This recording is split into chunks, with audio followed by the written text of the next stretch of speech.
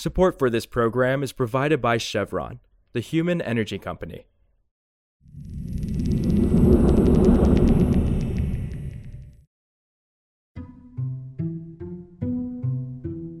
This is Politico Energy. I'm Josh Siegel. The Federal Energy Regulatory Commission is looking to upgrade and overhaul the U.S. transmission system, allowing a new wave of green energy to enter the U.S. power grid. But the Commission still hasn't figured out a pretty significant component to their plan. Who should pay for the work?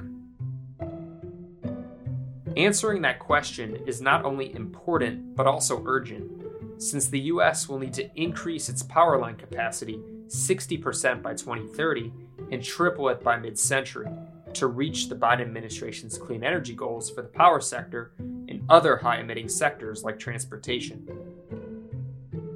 So today, I check in with Politico's Catherine Morehouse about who should pay to remake the U.S. power grid and the progress FERC has made so far. It's Wednesday, June 29th.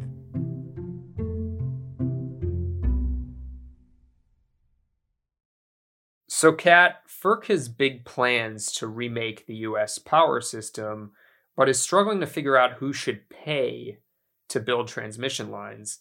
And that seems to be a big question the agency hasn't answered. So what's at stake here, and why has it been so difficult?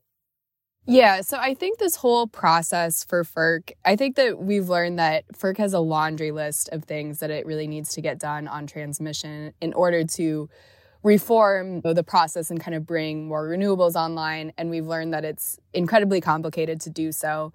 Cost allocation in particular is something that Chairman Glick has said from the beginning would be a really difficult issue. And of course, that's because no one really wants to pay for the big system upgrades that are needed to basically usher on a lot of new clean energy that the Biden administration wants to see and that the grid is moving toward anyway. The issue with cost allocation is basically under the current system, a single project gets assigned the really expensive system upgrades. And that's because historically the costs were assigned to larger generators, like a big natural gas plant that could afford to pay for those upgrades.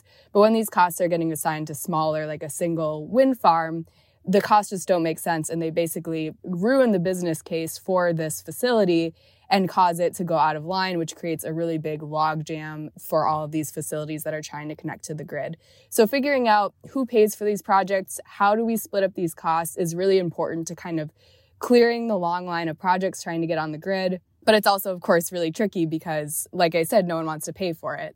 So it's a contentious issue, especially when you have commissioners who don't necessarily want to say, we need to assign a lot of cost to customers. They don't want to make this an expensive process for people or an unpopular process. So it'll just take a lot of negotiating.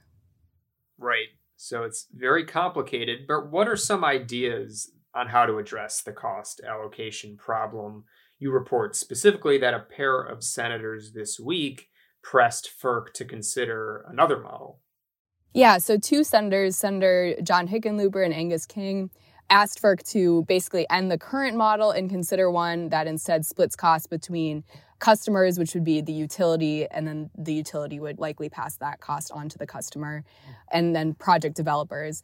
And that's a model that has also been echoed by the renewable energy industry and other grid experts who basically say when a system receives the kinds of upgrades that these singular projects are being asked to pay for, it creates benefits to a whole range of people. It creates benefits for utilities. It creates benefits for customers because they now have access to this cheaper power now that they're able to access these wind and solar projects.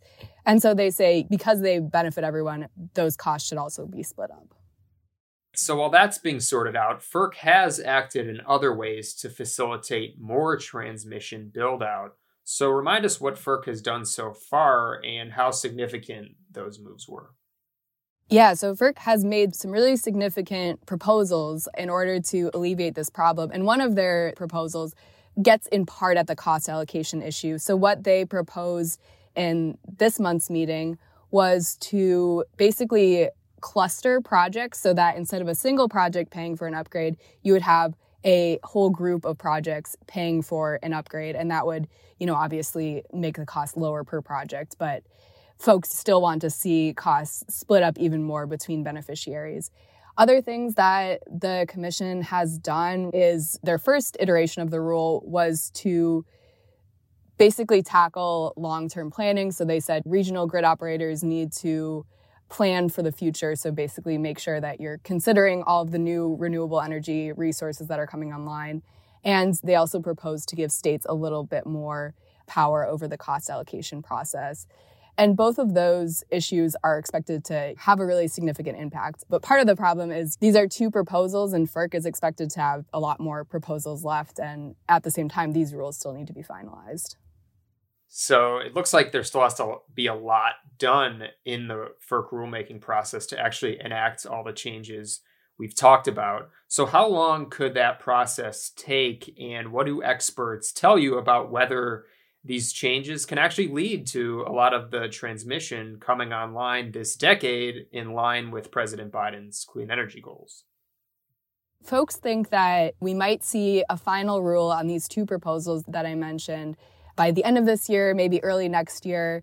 And then hopefully we'll also start to see some more proposals that can address cost allocation, as well as something we didn't even talk about, which is interregional planning, basically building transmission between different grid operators. All of that will take a while. It's very likely that some of these proposals will not be popular with everyone, so they'll be subject to reviews. And it'll be over the next decade. Folks say that that's when we see these transmission lines actually get built.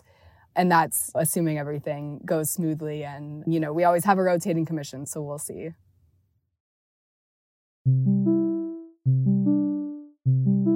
Also, in other FERC-related news, on Tuesday, the U.S. Court of Appeals for the D.C. Circuit upheld a FERC order approving an expansion of the Mountain Valley Pipeline. That project would add 75 miles of pipeline between southern Virginia and central North Carolina and was approved by FERC back in 2020. But the Sierra Club challenged the approval along with FERC's decision to grant the pipeline a higher than usual rate of return on the project.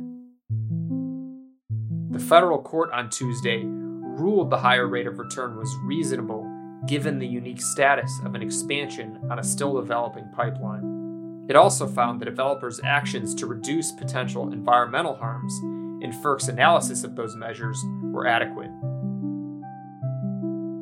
For more news on energy and the environment, subscribe to our newsletter at politico.com/morningenergy. Some of the music in today's show was composed by the mysterious Breakmaster Cylinder. I'm Josh Siegel, and we'll see you back tomorrow.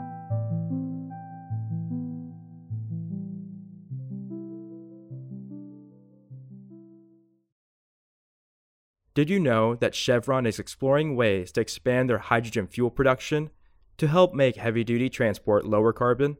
Find out more at chevron.co/hydrogen fuel.